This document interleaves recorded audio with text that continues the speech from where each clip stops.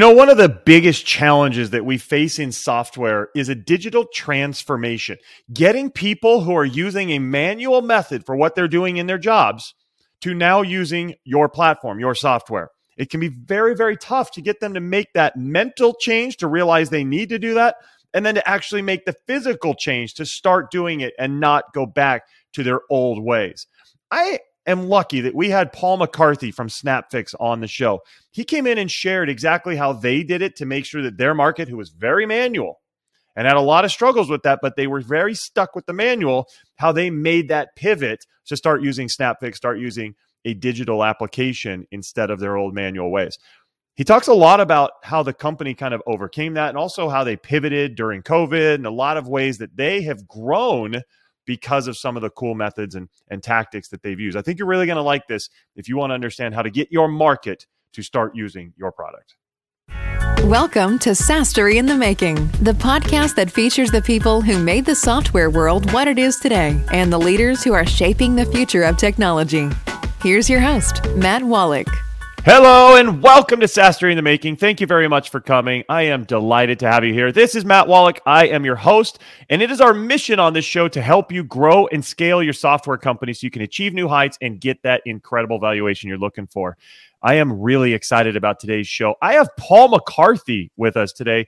Paul, welcome to the show. Thanks a million, Matt. I'm absolutely delighted to be here.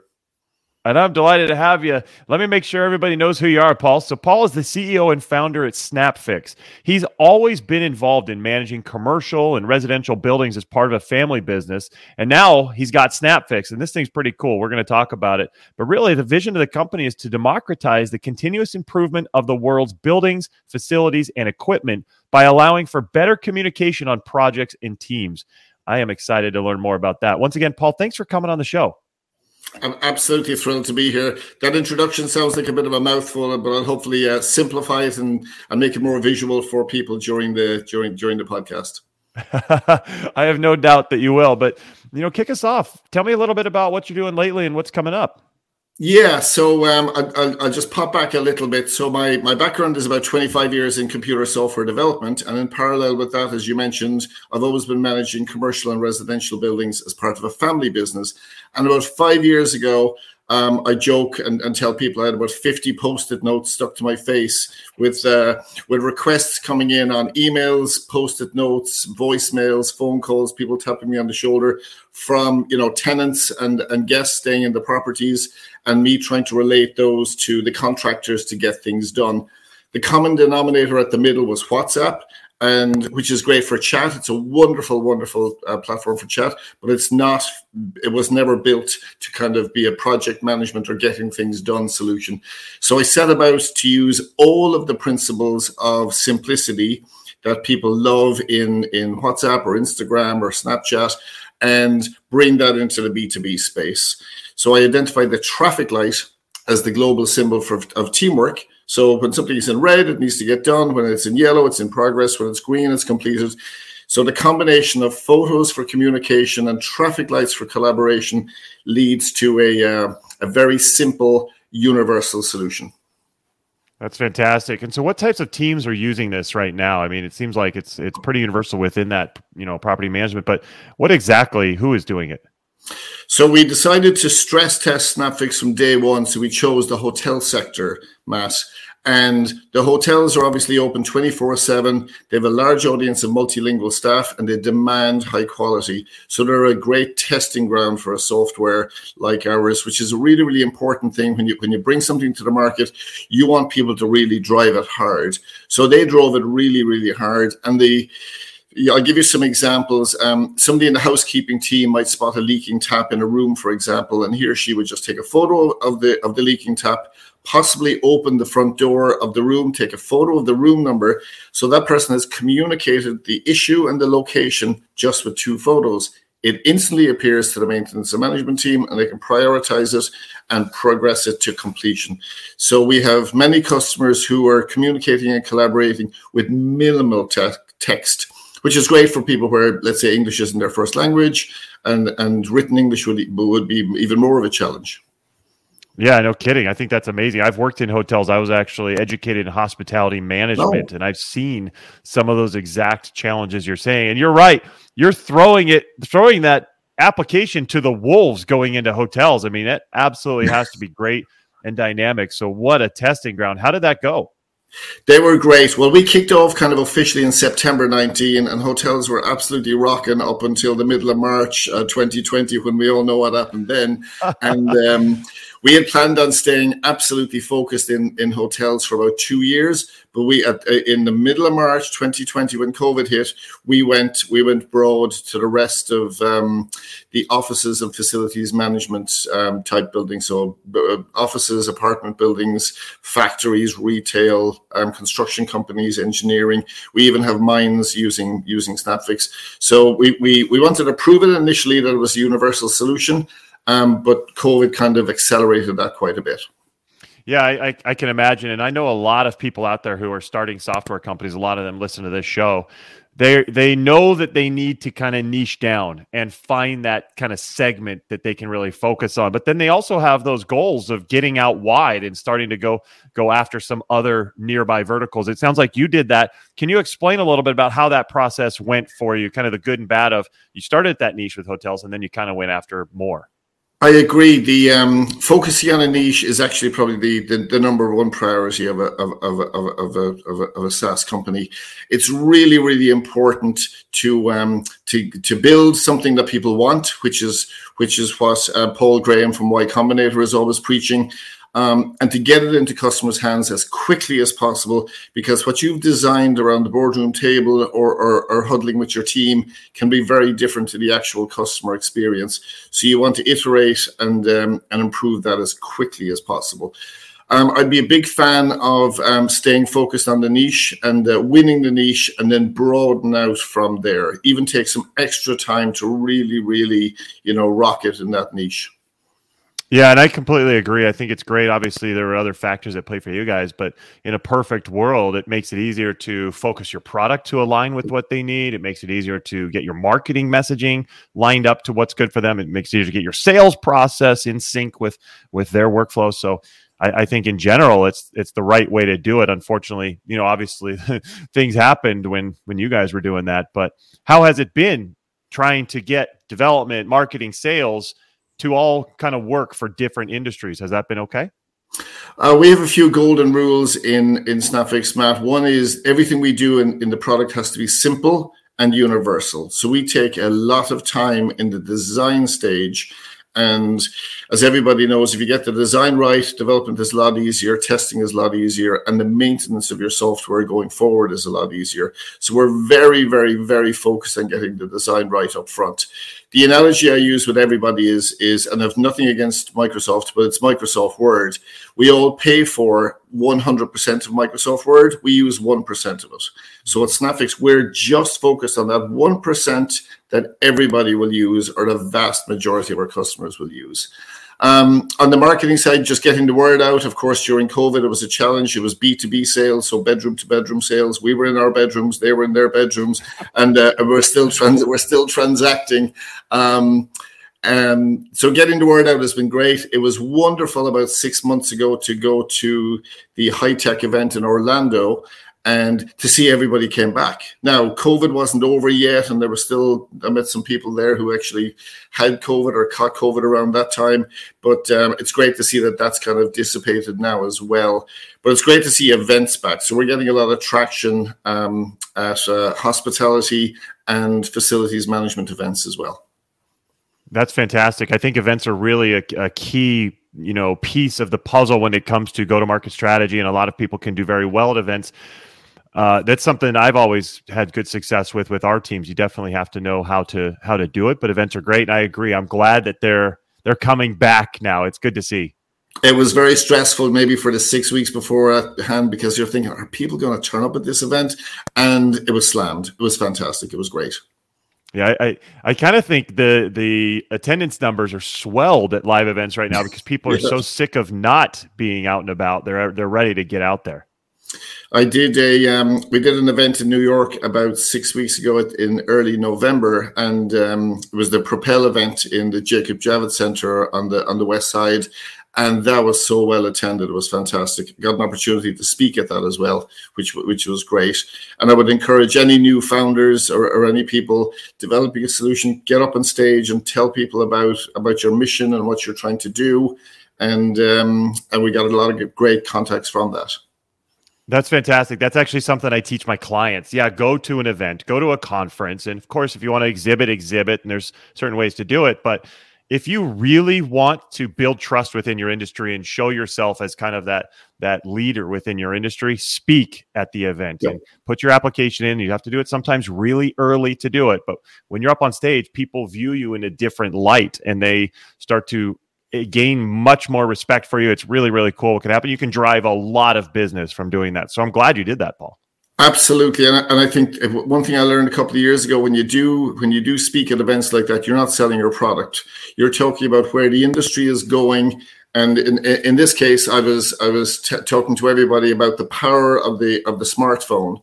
And the smartphone, people with smartphones equals smart building.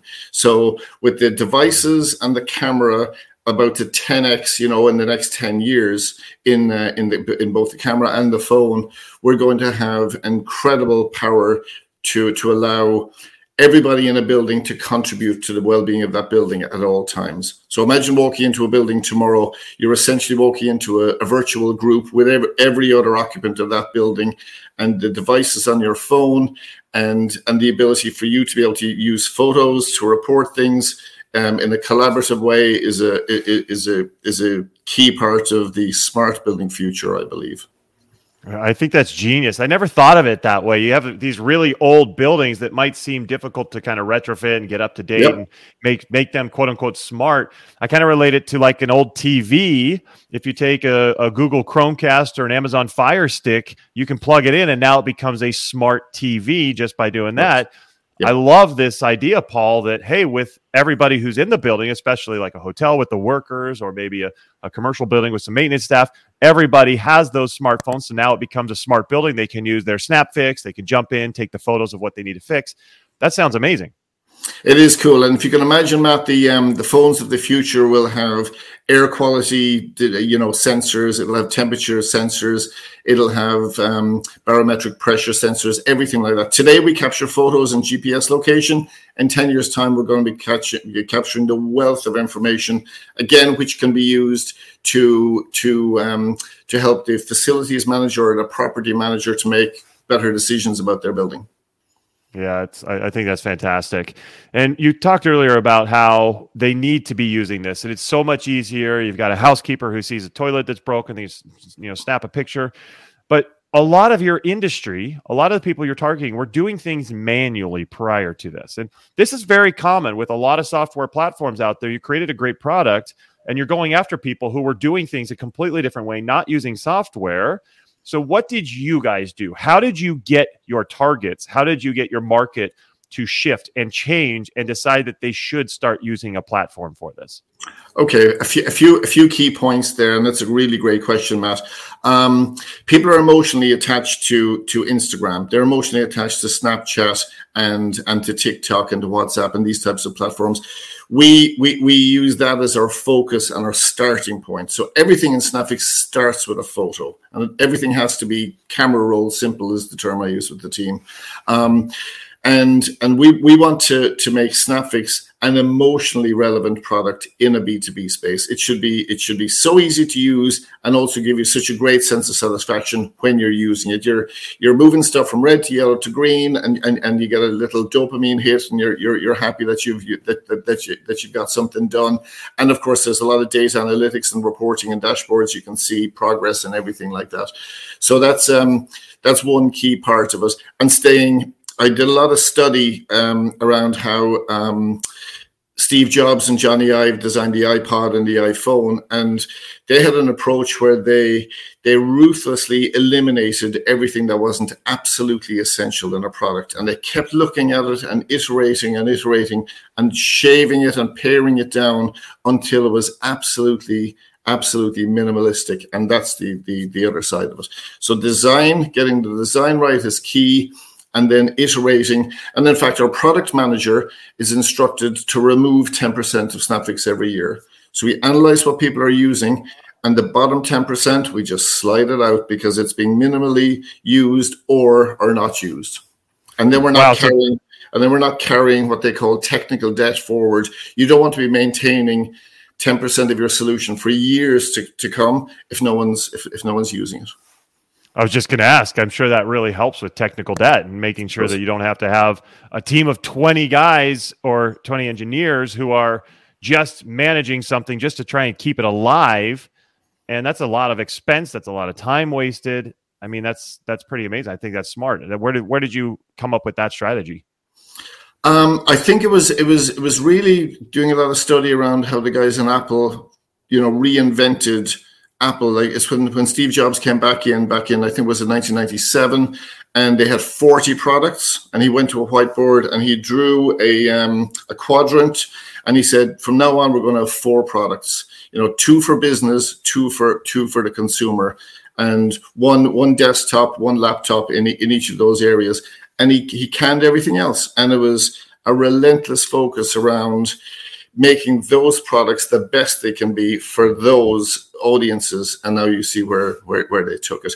It's hard. It's hard to say no. If I was showing you my office desk now, the poster I have on the wall of my office is no. So we start with no, which unfortunately, not fortunately, but fortunately for us, the competition very often starts with yes, and they load their software with features, and it isn't about features. It's about usability. Wow, that's cool. I love that. It's a great model. Tell me about a time as you guys were getting going that you experienced some difficulties and things didn't quite go right, or maybe there were some mistakes made. What happened? And I know we talked about COVID, but aside from that, what happened?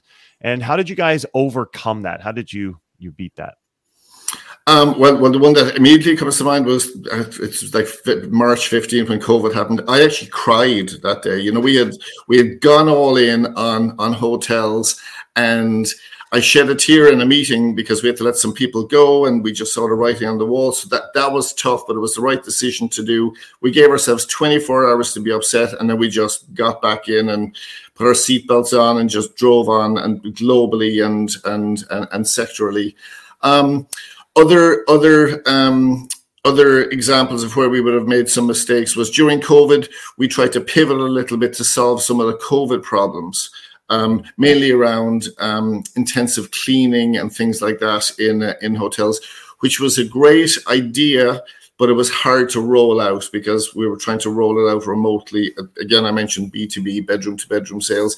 It was just, if I had that time again, I wouldn't have gone down that road. I'd have stuck to the focus that we had. We wanted to add on a kind of a COVID module at the side, and of course, it's not relevant anymore anyway. So we probably strayed a little bit, but we got back on track pretty quick. Good. That's awesome. I'm glad you figured that out and got back to where you need to be. What about some of the good things? What were some of the best moves you guys made that helped the company accelerate forward? Hands down, I think from day one, Matt, was choosing a co-founder. So my co-founder, his name is Cathal Greene. He's our CTO. I met maybe 10 companies before I met Cathal. We were introduced. And literally, when I started talking to him about what I was hoping to build or aiming to build, he nearly took the sentences out of my mouth, saying, "Oh, okay, so we're talking about an AWS infrastructure globally where we're synchronizing data between Android and iOS," and he just kept going with it. And I was thinking, and then he was mentioning stuff that I hadn't even thought about. So I was like, this is my guy. So finding the right co-founder is hands down the most important thing, because we're married now. My wife looks at me as if I'm having an affair with Snapflix and everything. So it's when you're all in, you got to be working with people you respect and who are also all in, and it's a pleasure to work with somebody like that every single day. The other lessons would be just getting the product right. Design the product and then cut it in half, and then design that and then cut it in half. I'm a strong believer in simplicity and get that part of it right. And now customers today are asking us for a little more and a little more, and now is the time to do it. Whereas there was no point in building it theoretically 3 years ago or 2 years ago. We're building it now based on being customer driven, or they're pulling us forward. I love that. It's not something you just thought maybe this will work. It's now something that the market and your customers are telling you this is what we need. And the one piece of advice I'd give everybody listening to your podcast would be to read as much as you can about Paul Graham's letters from Y Combinator. He's got an amazing blog. I think it's paulgraham.com. And he's also featured on the Founders podcast. And the advice he gives is just amazing. He's funded, 2,000 or 2,500 startups. So he sees what works all along the way. And the key messages are the same. Make sure you and your co-founders are really tight together, and then build something that people want and get it in front of customers and get real customer feedback real fast. And it's okay to do things that don't scale in the beginning. Early before COVID, I was driving around to hotels, showing it to them, just cajoling them, getting them to try SnapFix. Now we have people finding it on the App Store, downloading it and using it, and never speaking to us. So it's okay to do stuff that doesn't scale in the early days. I think that's smart advice. I've seen that as well, and with my own companies, I've done that too. Early days, sometimes you spend a little more time than you will in the future, and a lot of times we overthink scale early, but you can get there once you figure out exactly who your customer is and how to take care of them best. So I love that advice, Paul. And it's cool to listen to podcasts around, like the founders of Airbnb. They drove to people's apartments and took better photos. So they figured out that better photos equals better representation on the Airbnb website, more eyeballs on it, and then the word spread. So they went from 50 apartments to 100 to 200 and allowed them to grow. But you got to do the heavy lifting yourself on day one. Great advice. I love that. Well, this has been fantastic, Paul. Thank you for coming on the show and sharing all of this amazing wisdom. I love hearing the story of how SnapFix came to be and what is good and bad for you guys. How can our audience learn more about you and SnapFix? We'd love to talk to any of your listeners who have buildings, infrastructure, or equipment that needs some maintenance using a simple system, and we're on snapfix.com. And my direct email is paul@snapfix.com if you want to ping me a note.